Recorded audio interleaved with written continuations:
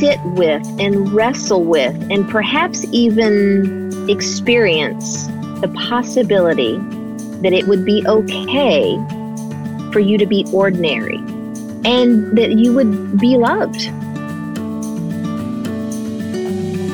Welcome to the For the Love podcast with me, Jen Hatmaker. Today, I'm thrilled to explore the world of my own Enneagram number, the threes, with fellow three, actor and life coach, Lisa Whelchel.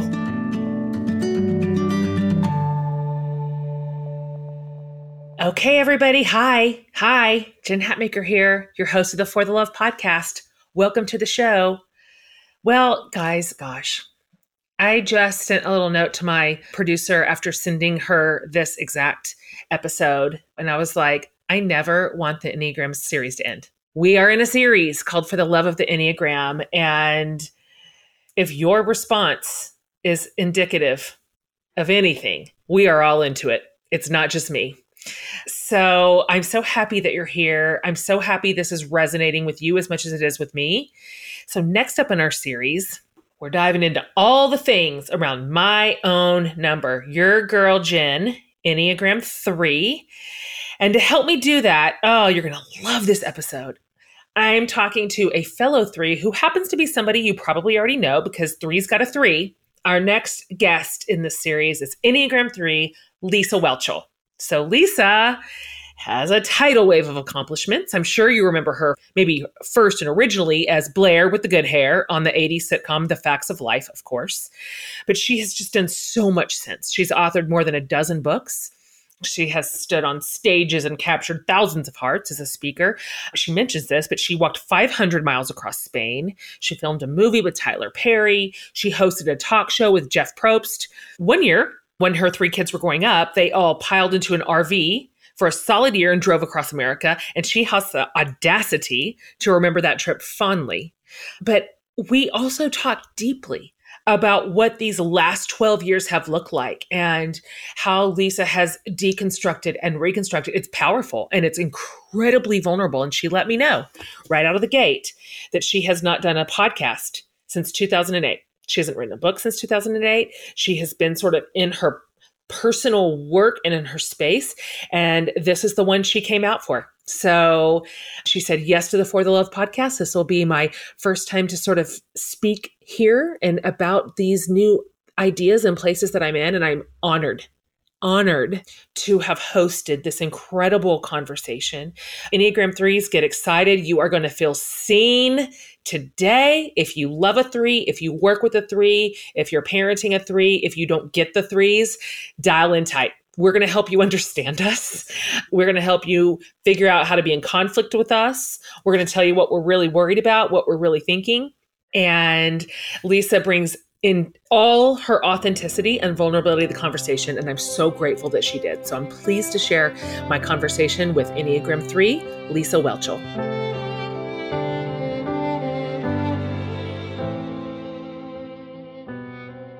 I am utterly delighted, Lisa, to welcome you to the For the Love podcast. I'm tickled beyond words. Thank you for coming on. My pleasure. I'm tickled as well. I have desired to meet you, and I'm so excited to get to virtually meet you. Me too. It's time. We have a lot of crossover in our circles. Now, I, of course, and tons of my listening community, we've known you for decades and loved you for decades. And so it's just so delightful to have you here.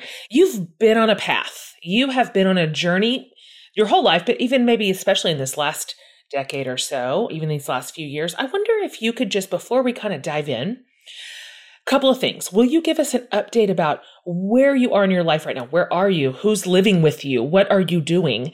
What are you excited about? And then maybe even how are you evolving? Like right this moment, I've seen you hanging out with some of my beloveds from the Liturgists. And so I wonder if you could just give us the 30,000 foot view of Lisa and where you're at right now.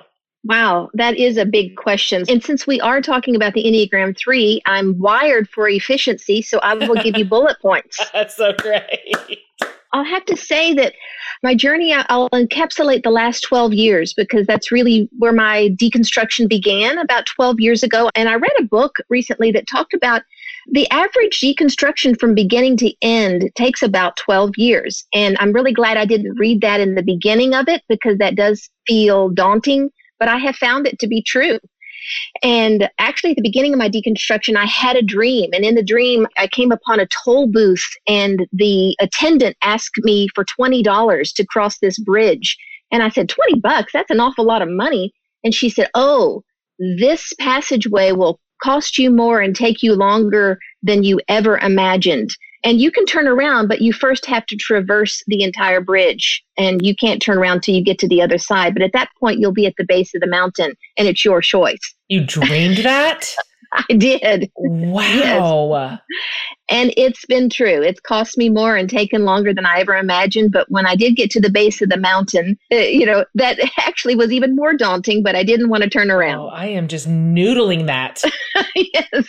So the last 12 years, I've gone through a divorce. I was on Survivor. Let's see. I had my first grandbaby. I got remarried.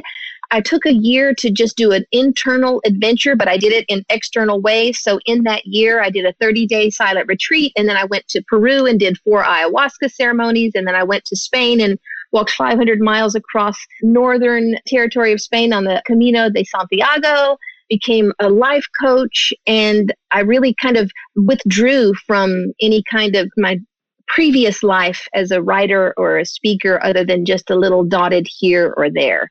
And then I remarried last year, and I'm living in Nashville and just got a new puppy and a new stepson. So that's where I am now. Well, that is a year. You're having a year. That was so much that you just packed in there that I am stunned. That was a very Enneagram 3 list that you just made. Just absolutely power-packed with experiences. And I love what you said. When you just gave that 12-year marker, I did the quick mental math and went backwards about that amount of time in my story. And I find that theory true. I've never heard that number. I've never put like a bit of a bracket on what that might look like in the span of a human life. That's been pretty close to my story too. That's really interesting.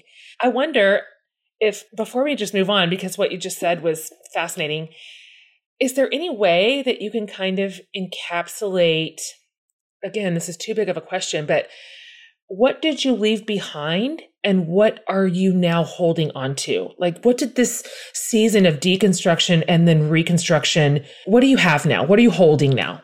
Well, I will say that I left behind, I'm going to say 95% of my former life. That's a big number. Wow, sure is. I will say the 5% that I was able to hold on to was the core and most important 5% of my life. But I would say the 95%, I lost everything, I would say. And they weren't, just periphery things. They were core things to my life, but they weren't the core. So I left behind everything. I was able to hold on to my relationship with my children. Interestingly enough, I was able to hold on to the relationship with my ex-husband. Oh, wow. I was able to hold on to my relationship to Jesus. I can't say I was able to hold on to my relationship to Father God, because I've had to let go of the kind of the image of a Father God. And that has been one of the most grievous things for me, because I loved having a father, which I didn't have growing up. And so to let go of that image of a big, strong, powerful, all-knowing, all-protective image of a father has been one of the scariest things for me. And to let go of that, I'm still in the process of that. And I have yet to really feel into replacing. I do intuitively know that there is a strong, holding, loving presence that's available, but it's so much easier to imagine, kind of see an image than it is to sense into feeling a presence. And so I will say that I have been able to hold on to a sense of God, but I have had to let go of the image. I have so many other things I want to talk to you about, but I am so sorry that you have just grabbed my attention so deeply that I wonder, because, I've had a similar evolution in some different ways and also some same ways. And there was a really strong period of release and deciding what I sift through the rubble, what remains here for me. What made you start? Where was your tension? What were the things in your life that were rubbing or that were causing you to feel a cognitive dissonance? Where was the rub for you that you felt like, I'm going to have to pay that $20. I'm going to have to cross that bridge? Yeah, I'll say there was one specific moment and then followed by another specific moment. And then I will explain kind of where the rub manifested. So the first moment was when my kids were in junior high, we moved back to Texas. I was raised in Texas, and then I moved to California to be in show business. And then I left show business once my kids were born. So I moved back to Texas when they were in junior high, and I was invited to a home Bible study, but it was like unlike any home Bible study I'd ever been invited to. For one thing, the worship, we didn't really sing. The room was filled with music, but we really just kind of felt the music and let it transport us. And so it was more of it wasn't in the head. It was very much embodied. And it took us inside ourselves rather than outside of ourselves. And in that space, I began to really feel the love of God. I have known the love of God since I was 10 years old, and that has been my bedrock. I'm incredibly grateful for it.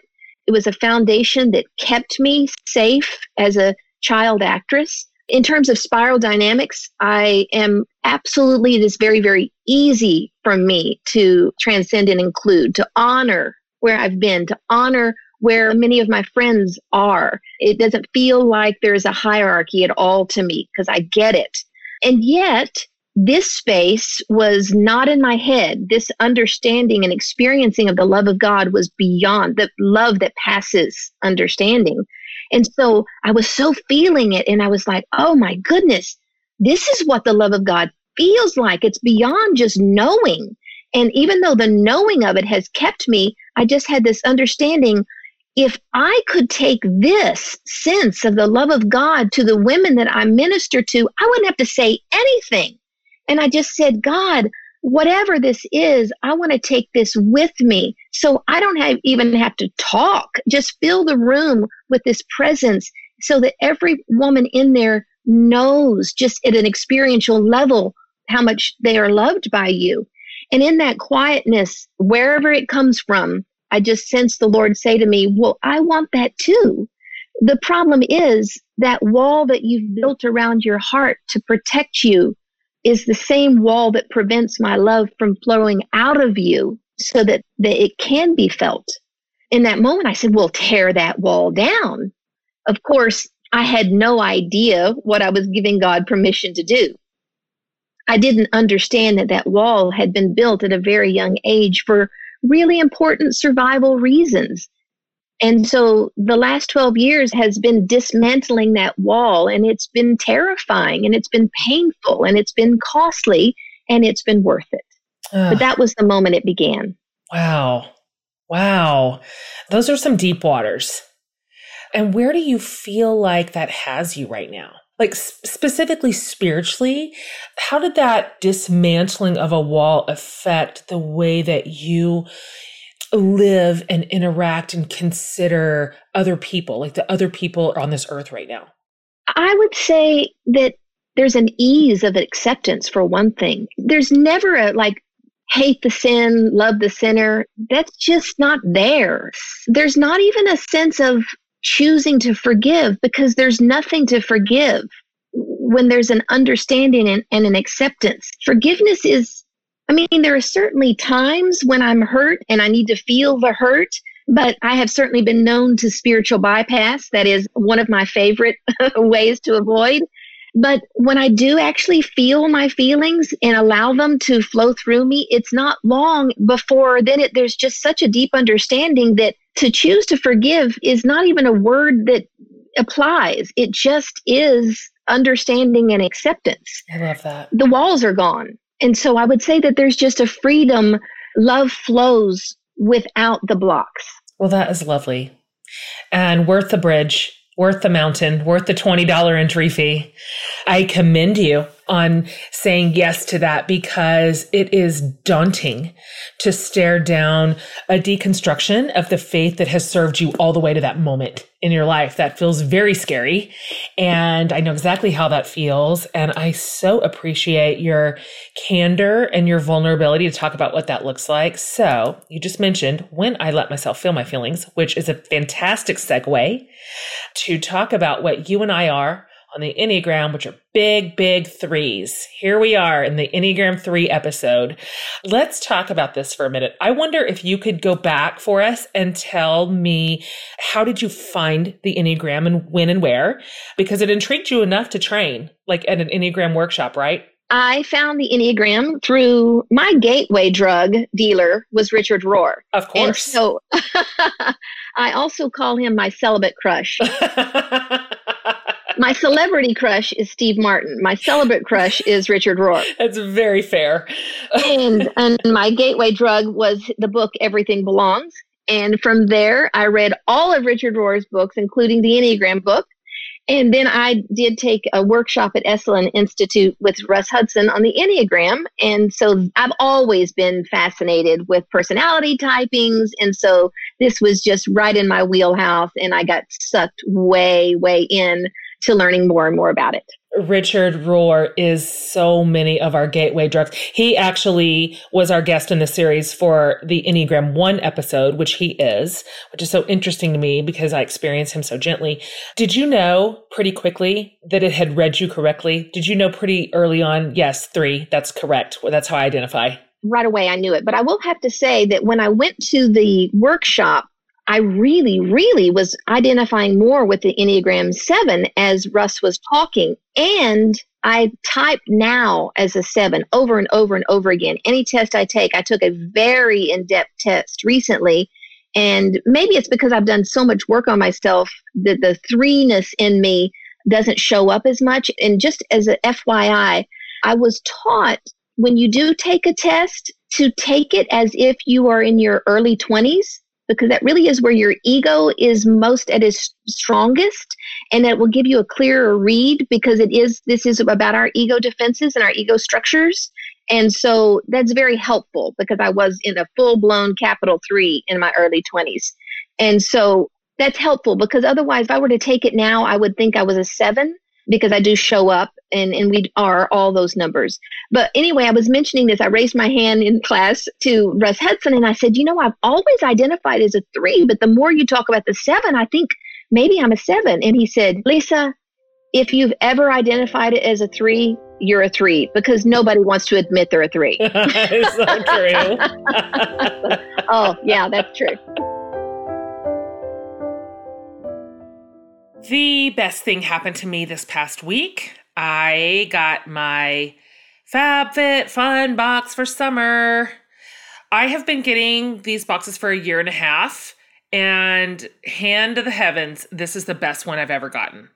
Okay, so if you need a refresh, if you haven't been hearing me talk about it, FabFitFun is the only subscription box that delivers full-size self-care products right to your door. So 4 times a year, they curate items that you get to choose to personalize your own box. So you get 8 to 10 products that are all together worth more than $200 every single time, but you pay only $49.99.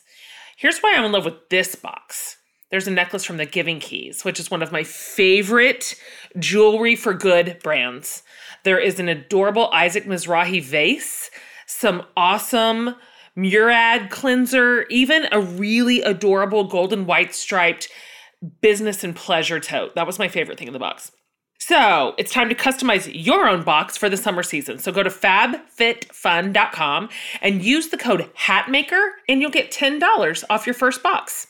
So sign up today, you guys. Join a community of over 1 million women who are already obsessed.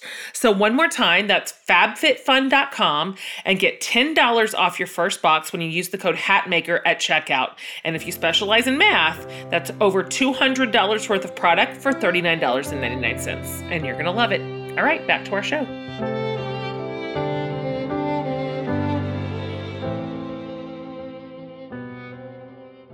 when I first started working with the Enneagram, and it was just pretty plain on its face that I was a 3. That was what I showed up as every time and what I identify with too. I'm like, I'm not telling anybody. I'm going to go to the grave with this. I wanted to be a 7. I thought, I'll just tell people I'm a 7. Because yes, 3s come with, when I'm healthy, I am able to say this, but it's a bit of a caricature. There's a lot more nuance and depth to a 3 than is sometimes discussed. We are sort of a reduced version, and I sometimes feel like a soundbite that I don't necessarily identify with in every way. What is your wing? Oh, I'm a very strong 2. Yeah, me too. You and I are the exact same person. I'm a very strong 2 that scored really, really high for me as well. I wonder, because it's interesting, I hadn't ever heard take it as your 20-year-old self, as your 20-year-old version of yourself. That makes sense to me because I also am finding myself soften into my number a little bit. The edges are a little bit blurred. I was just talking with Suzanne Stabile. I don't know if you've read any of her work or sat under her teaching, but she was also telling me, as was Richard, that another trend as we get older is that we start identifying with the opposite wing a little bit more. That if, you and I are hard 3-2, that the older we get, we start noticing that 4 energy showing up a little bit more. And I thought I hadn't heard that either. So one day you and I can look forward to just being really, really precious. We're going to be precious 4s, and we're very, very special. I love that. I love that idea. I want to be more of a 4. Right. I love the 4s in my life. They're so tender and sensitive, and they create beautiful things, and they're thoughtful. Those are the parts of me that I struggle sometimes to access. Yes, absolutely. And the artists and the poets in the world, they're just living on the edge. And I admire that. I do too. The 4s are able to sit really deeply in other people's pain. And I'm not there yet. The 3 in me is always wanting to fix it or to be its PR agent.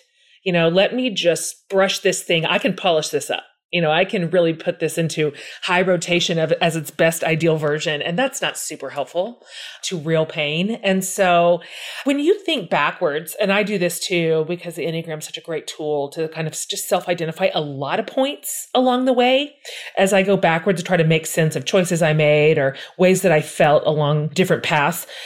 Do you remember when you first noticed about yourself that you were, and of course this is reduced, but a go-getter? 3s are known, for everybody listening who thinks we're just talking code, 3s are like the achiever, kind of known to be sort of performance driven. They tend to be a little bit shiny, charismatic. At their best, they love their communities. They have very high ideals.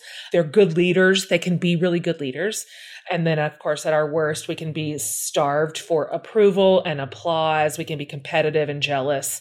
When did you notice in your own life, like, I have big 3 energy, I've got big drive, I have ambition? What did that look like for you, and how far back did that go? Well, looking back, I'll say I read a book once that said to pay attention to your earliest memory because it's a good indication of the message perhaps you've been living your entire life by. And so that was fascinating to me. So I began to just kind of sit with kind of going backwards until I got to the earliest memory I could remember. And it was when I was 3 years old. And my mom had signed me up for this summer nursery rhyme reciting class with my 2 other cousins. And in this class, it was a 6-week summer class. And every week we would go and we would learn one nursery rhyme, and we would color a picture that kind of accompanied it. And then by the end of the 6 weeks, we had a little folder with each of the pictures, and we were assigned for kind of a little recital at the end of the 6 weeks. And we were to memorize one of the nursery rhymes and recite it as a little recital for our parents. Well, I went beyond that. I knew where this was going.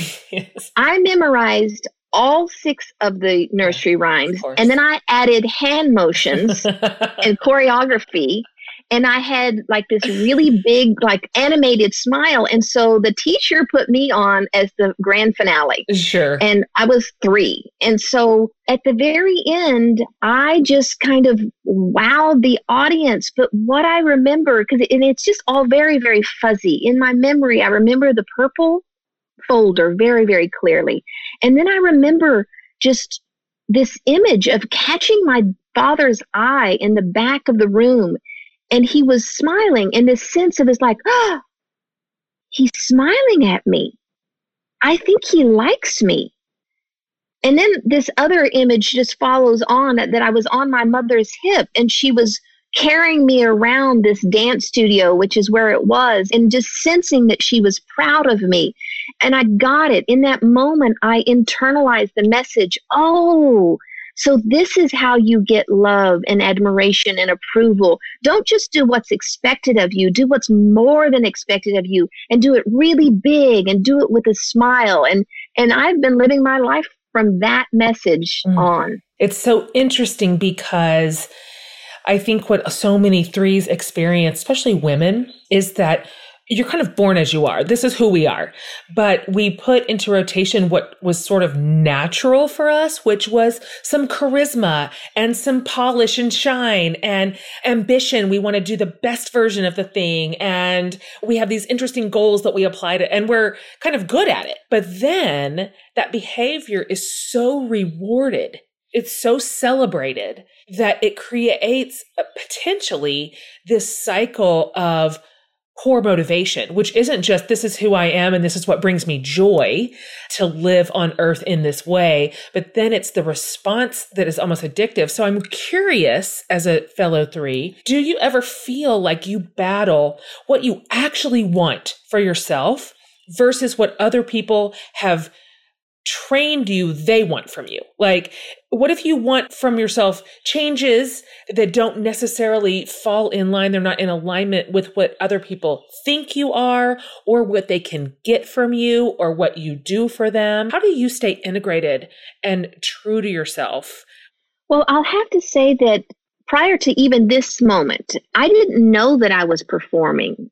So like this 12 years that I've been on, I haven't really, this is my first podcast to even speak out after this kind of 12 years of deconstruction. I haven't written a book since 2008. I have done some speaking, but I have been very, very careful to speak. I've spoken only about grace. If I'm in an evangelical setting, I have tried to hold honesty and authenticity with honoring the church setting.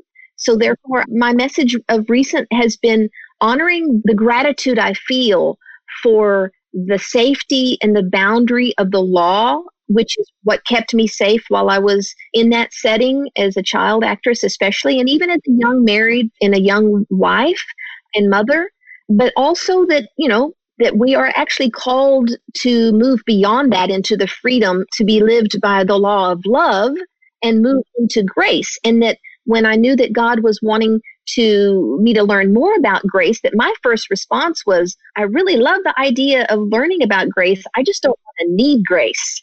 To need grace means I've messed up. And failure, of course, terrifying to me. Yep. Oh, yes. And so I do try to speak authentically within the context of church, but most of all, I have kind of withdrawn from that as well. And before that, I believed I was being authentic. The truth was I was being authentically unreal, if that makes sense. It does. It sure does. And so now, I'd say in the last 12 years, I have so withdrawn because I didn't know who I was. And I was afraid to speak out. For one thing, I feel a big responsibility. And that I do know that people listen to people in authority, that if something's in the written word, it has some gravitas to it that's sometimes not really deserved.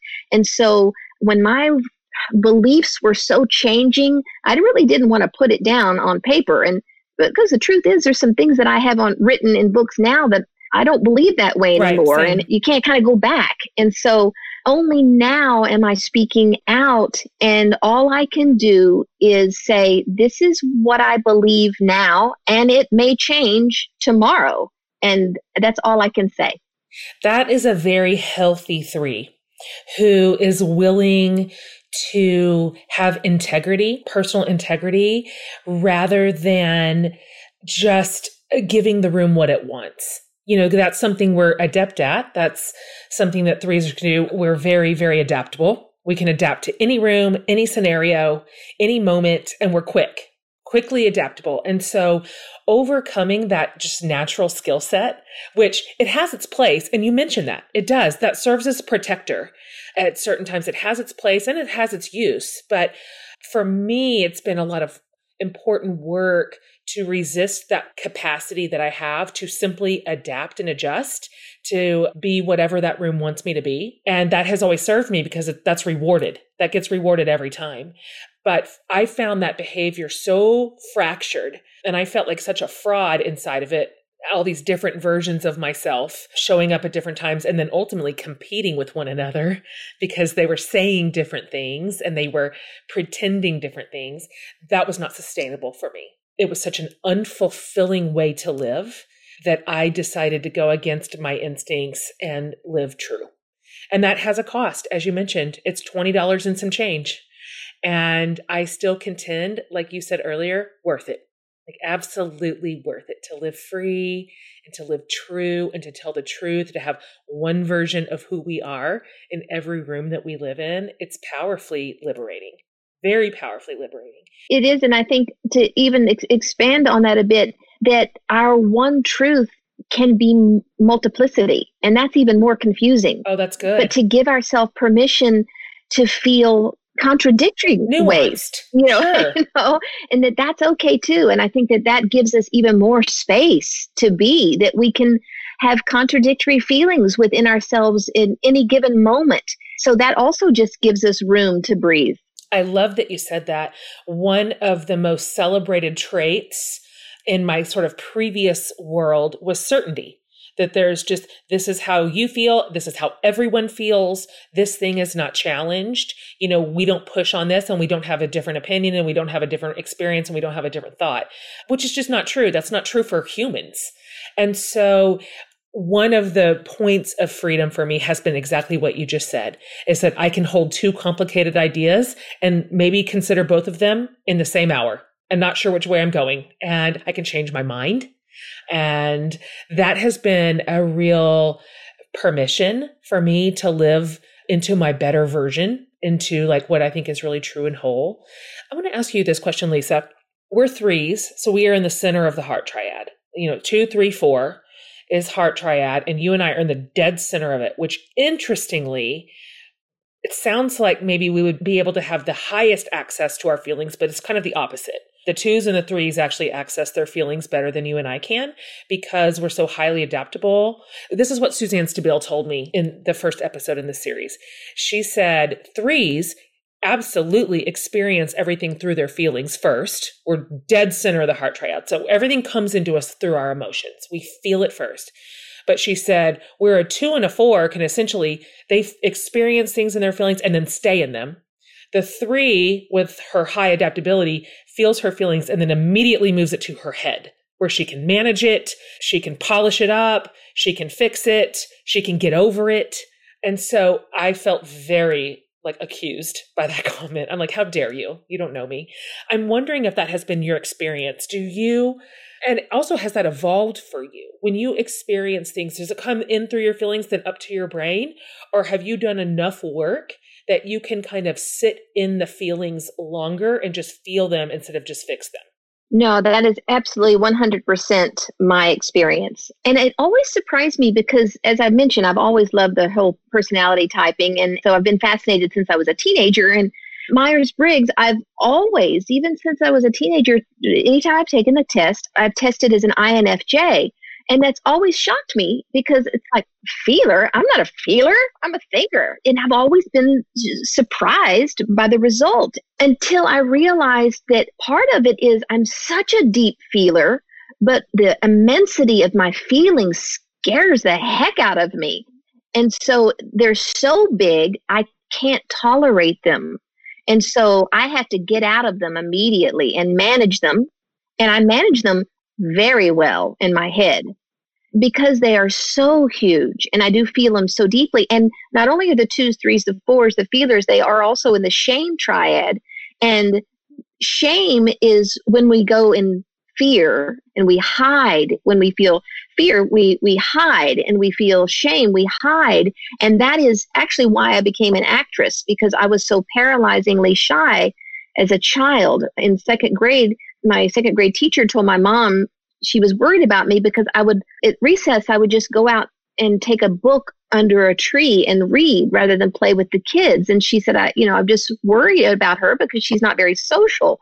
And it was because I was paralyzingly shy. And even then I was going to my head and just going out to read. And at that point, my mom took me to an all-day kind of a child study center, and I did a bunch of tests. And even at that point, after all these tests, the doctor said two things. She is afraid of rejection, and she has a high IQ, but she goes to her head in order to manage her fear of rejection. Wow. So from the time I was very, very little, that is how I've learned to manage this fear and this shame and this hiding. And so I hide from my feelings. I hide from my fear. And then on the other side of it, then I perform to be someone else. Absolutely. I mean, that is it. That's the threes path. And what's tricky about that is that it works. That's what's tricky. Yes. Not only does it work to keep us safe, but it actually is very successful. It makes it successful. So to give that up is a very high cost. I remember when in the beginning of this deconstruction, it hit me. Oh, if I actually surrender and say yes to what I'm being asked to do, I may not ever be as successful as I've been before. That was a real choice I had to make. And it's actually proven to be true in a Western kind of way. I like that you said that, because we threes are very known for goals and being somewhat success driven. That is what people say about us. It's often true. And so I'm curious, what does success look like to you right now in this stage of your life? How has that changed? What do you consider now? This is the thing that to me feels successful. I will say I'm kind of in transition from labeling success for me. Like the last 12 years, success has been a kind of an inner journey. And of course, Richard Rohr says you do take your Enneagram energy and overlay it over anything. And so when I knew that silence and stillness was where God so often shows up in the most pure form, I took my 3 energy and it was like, I am going to be the best at being still than anybody else. Oh, totally. Nobody else is going to be better at silence and doing nothing than I am. Here's me being the best at being silent and still. And so I took all this. I went like all in. The 30-day silent retreat sounds really un-3, except it is a very 3 thing to do if a 3 is trying to learn how to be silent and still. And then it sounds really good, except I wrote on my computer 92,000 words on that 30-day silent retreat. So my mind was not still. I'm going to give myself props for baby steps. I tried, but the 3 energy was still alive. Sure. And well. But I will say now, I have longed my whole life and I have believed that marriage could be a spiritual path. That in the crucible of an intimate relationship, that we are wounded in the context of a relationship, and that you can really, truly only be healed within the context of relationship. And that for our core wounds, you have to let someone in to the core places. And that also requires immense safety and security. And so I'd say there's no better place. But one of the most optimal places would be within the construct of marriage. And I would say now, where I am and where I'm focusing my energy is I am enjoying just being in this crucible of a new marriage with a partner who wants also to be awake and conscious and brave. And we are activating and triggering each other's core wounds. And if they're not activated and triggered, so that we can feel them and see them and deal with them so that they can be healed. And that's what I long for. I've done enough work on myself alone. I've reached the end of what I can do alone. I need to be triggered in my core wounds and work through that. And so that's where I am now. Oh, man. Gosh. We're doing some of that work this very minute. I mean, up to the very minute I got on this podcast. I'm like, all right, you got to get out of my office. I'm about to talk to Lisa. So that is very near and dear to me and true and real. So speaking of that, I'm sure that you have made your shiny new husband take the Enneagram. What's his number? He's a 9. Oh, I love 9s. Oh, how nice. A 3-9 is a good combination. What does that look like in your marriage from an Enneagram perspective? I will speak first to the blessing of the 9. The blessing of the 9, and this is a good segue because I want to speak to something that Russ Hudson taught in this workshop that I have not read elsewhere and yet has been really, really helpful for me in understanding the Enneagram. He had a little bit of kind of a tweak on where we go in stress and where we go in growth. He said, where we go in stress is also where we go in safety. And that so resonated with me. And I see that on every single type.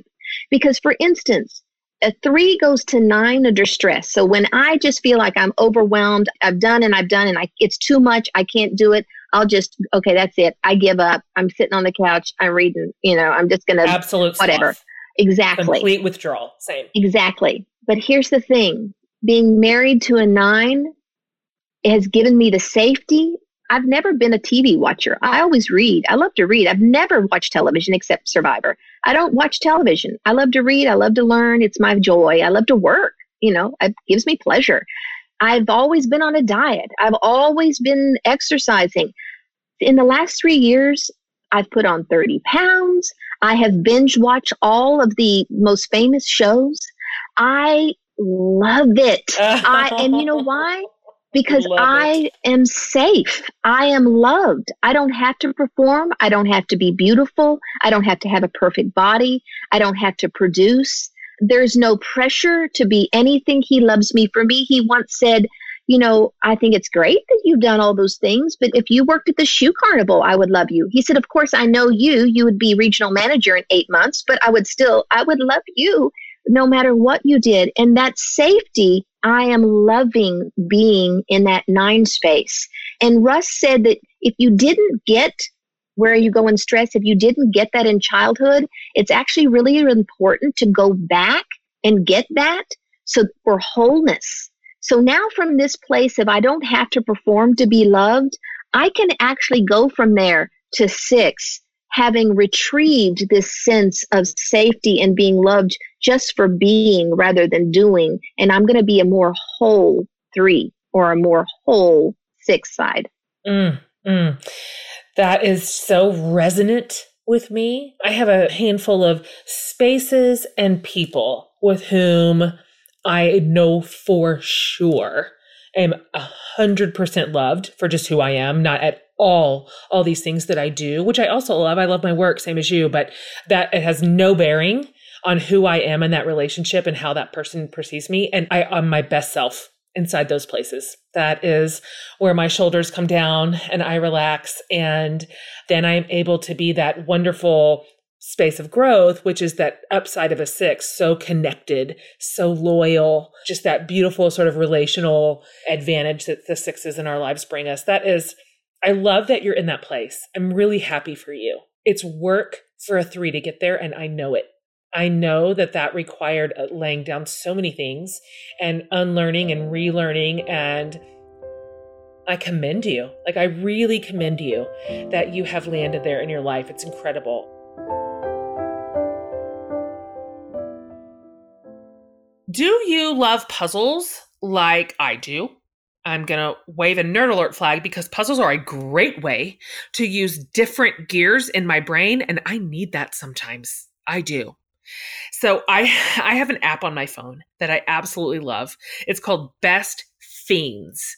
All right, Best Fiends is a game filled with literally thousands of puzzles that update every single month. So it never gets old. You never run out. It's bright and silly. And when I just need a minute, I can dip in to solve a few puzzles, then dip back out to my day. If I'm looking to check out for just a sec, Best Fiends is one of my favorite go-tos right now. It's fun. And sometimes we just can't beat fun. So you can engage your brain with fun puzzles. And trust me, with over You guys, 100 million downloads. Okay. This 5-star rated mobile puzzle game, it's honestly a must play, right? 100 million people cannot be wrong. So download Best Fiends free. You guys, that's it, on the Apple App Store or Google Play. So that's like friends without the R. Best Fiends. All right, back to our show.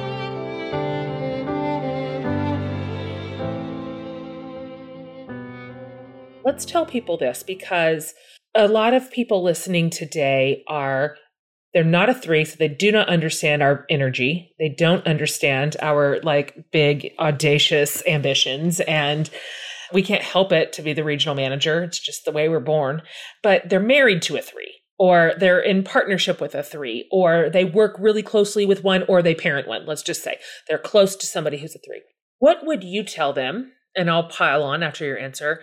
If that person is finding herself or himself in conflict with one of us, in conflict with a 3, how can we advise them as the best strategies to resolve it and to move forward in the relationship? What can we tell them about what a 3 is thinking and feeling inside conflict, how to reach us and how to connect and how to get to the other side of that thing?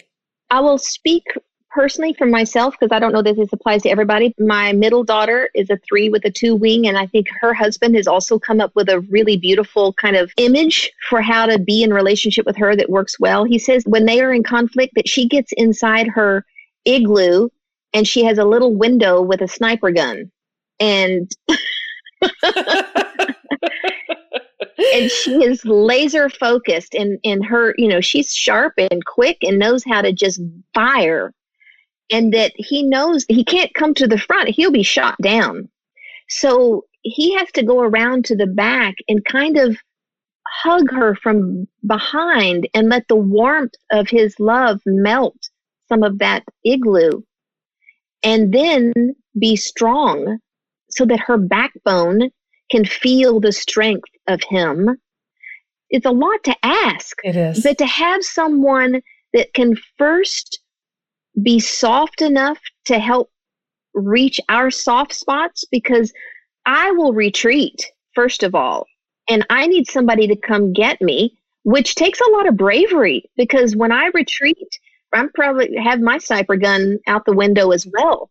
And so it takes a lot of bravery to approach me in that space, but I need somebody to come get me. And then to be soft enough, but then not so mamby-pamby soft that I can't feel safe. I need some strength to feel safe enough and some solidity that I can then express my feelings without feeling that I'm going to overpower somebody with my feelings.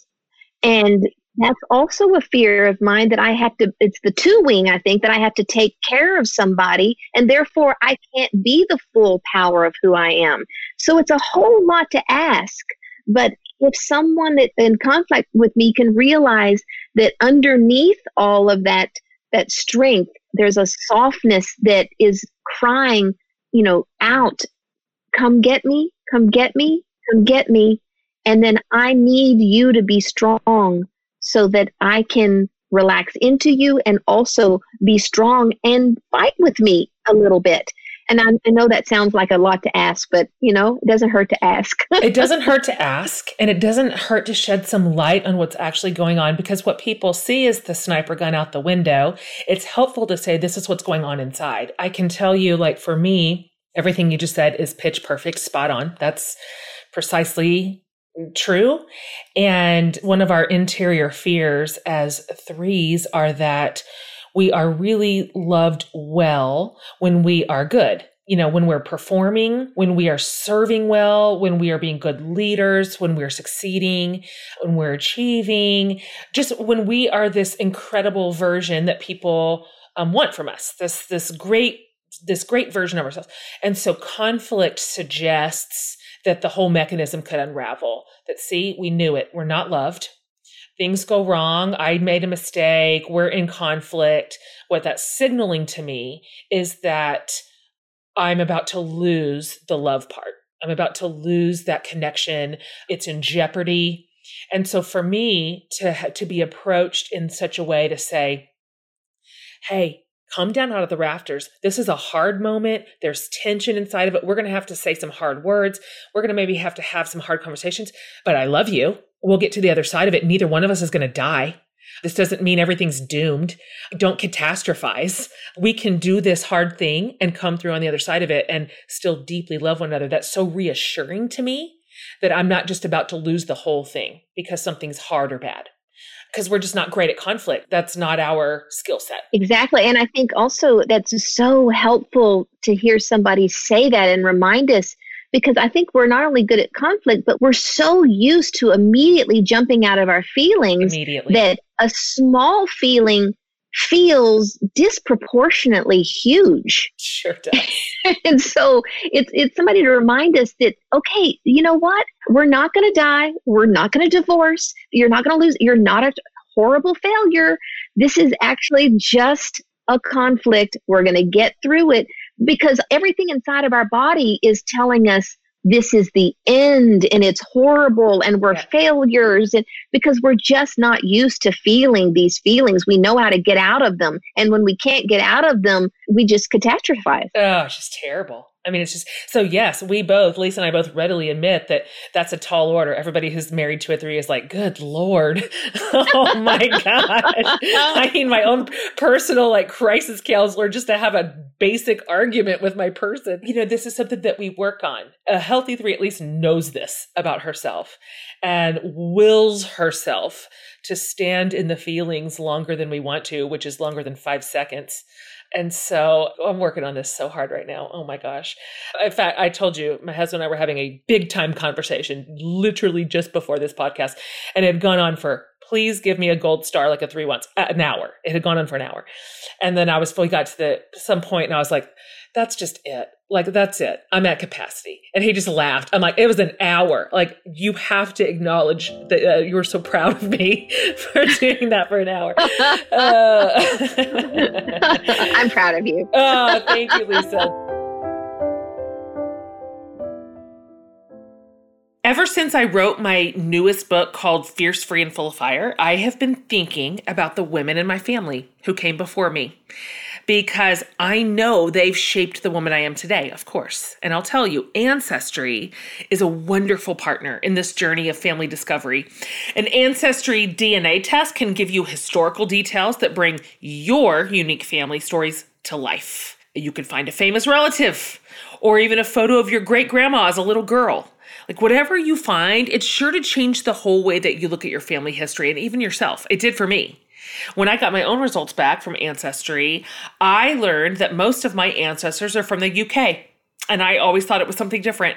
So that has sparked so many conversations our family wouldn't have had otherwise, and made our family story that much richer. So you can start exploring your family story today. Here's how. Head to Ancestry.com/forthelove to get your Ancestry DNA kit and start your free trial. So that's Ancestry.com/forthelove. All right, back to our show.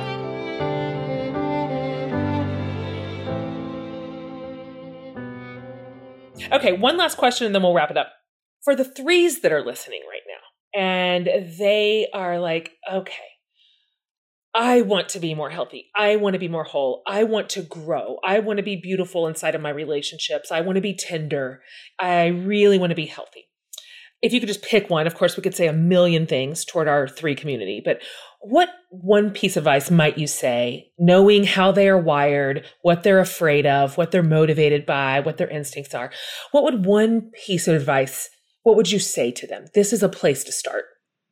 I would say, dare to sit with and wrestle with and perhaps even experience the possibility that it would be okay for you to be ordinary and that you would be loved. You don't have to save the world, that God is not needing you to do anything. Even if you're doing grand works for the kingdom of God, even if you're doing wonderful social justice things on behalf of people and the marginalized, those are all wonderful things. Even if you are really taking care of a lot of people in your world, even if you are making a difference on behalf of other people, that's all fabulous. And even if you are shiny in your 3ness and it's all very altruistic, live with the possibility that if you lived on the corner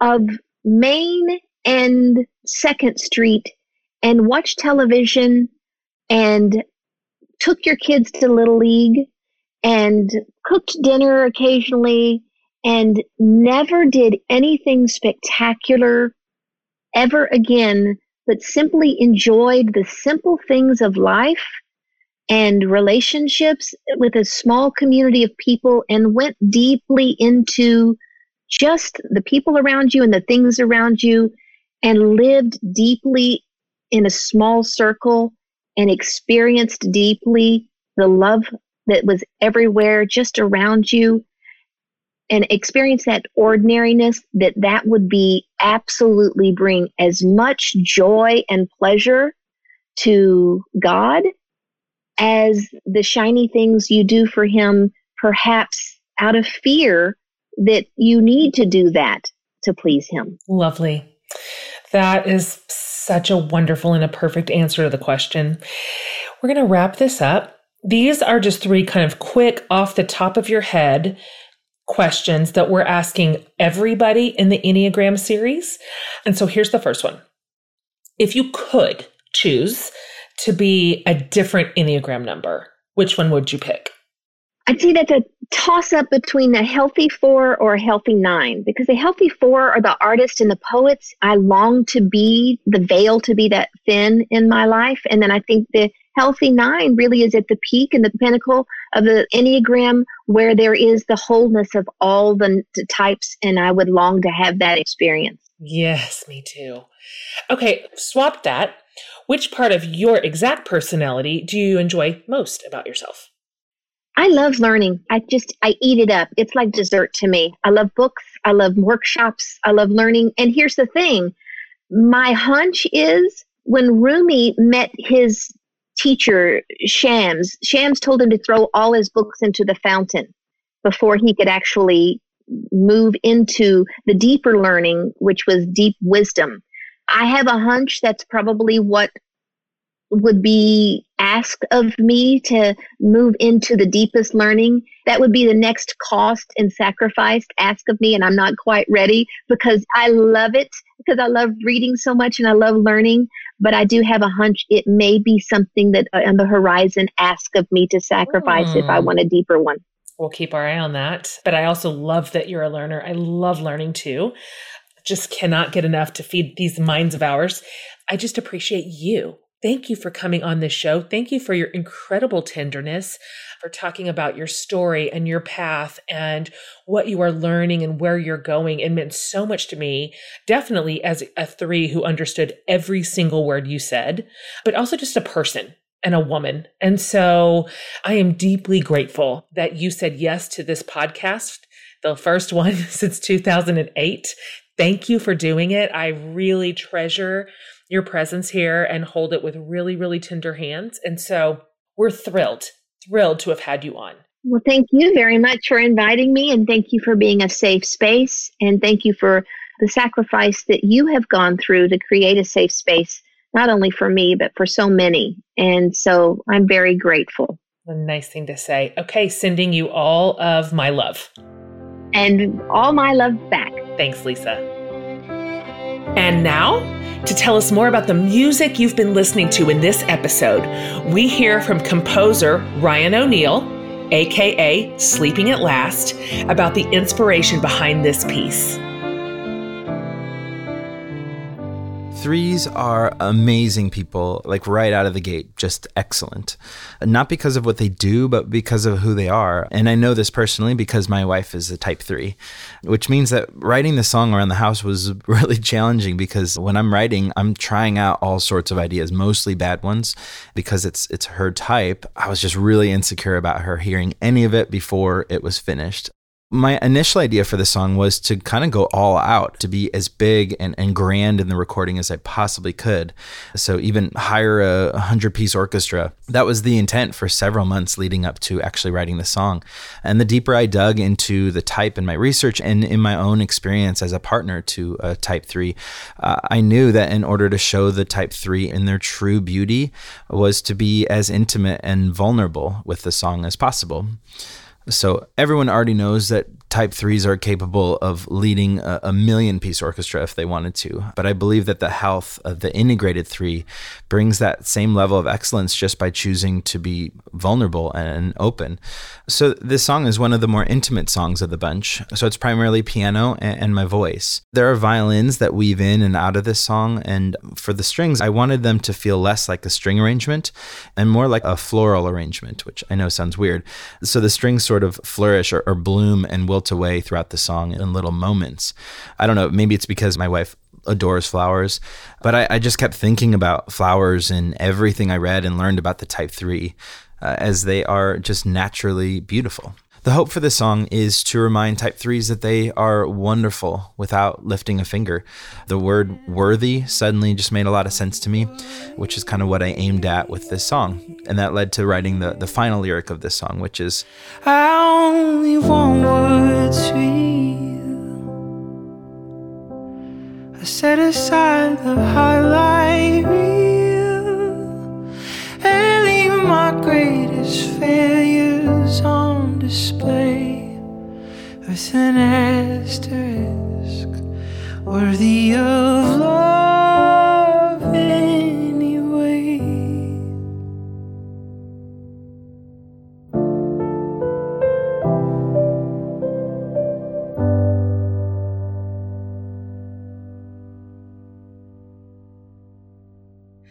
Well, there you are. Everything you ever wanted to know about Enneagram 3s. It's so nice to have a conversation partner like that. Isn't it so nice when you speak to somebody who really understands your internal wiring, that isn't asking for an explanation, but is more like, yes, me too. It's so good to be among our people. And I'm grateful to her for joining us on this show. And to you for listening. You guys are sharing the tarnation out of this series. And I love that you are. I hope it's a tool in your hands. And by the way, if I didn't already mention this, the whole thing was my assistant Amanda's idea. And she had it a year ago. She's like, guys, I'm just going to quit if we can't do a series on the Enneagram. And so this is her brainchild and her baby. And I'm so happy that she kept her foot on the gas. Laura and I were like, yes, fine, we'll obey you. Also, next week, we go Enneagram 4. Probably one of the greatest conversations in this series. I will be talking to Enneagram master, all around phenomenal human being, Ian Cron. So he said so many things in the Enneagram 4 episode that just had me reeling. I literally ran inside the house and told Brandon, I forgot to just tell you like 5 things I heard in this episode that I need to get off my chest really quickly. So you're not going to want to miss next week or any of the weeks, frankly. And so thanks for sharing these episodes and for subscribing and rating and reviewing the podcast. That helps podcasts so very much. And it means the world as we read every comment you guys say. We care about your input. We are listening and delighted to serve you week in and week out. So you guys, see you next week for the Enneagram 4 episode. You're going to love it. See you then.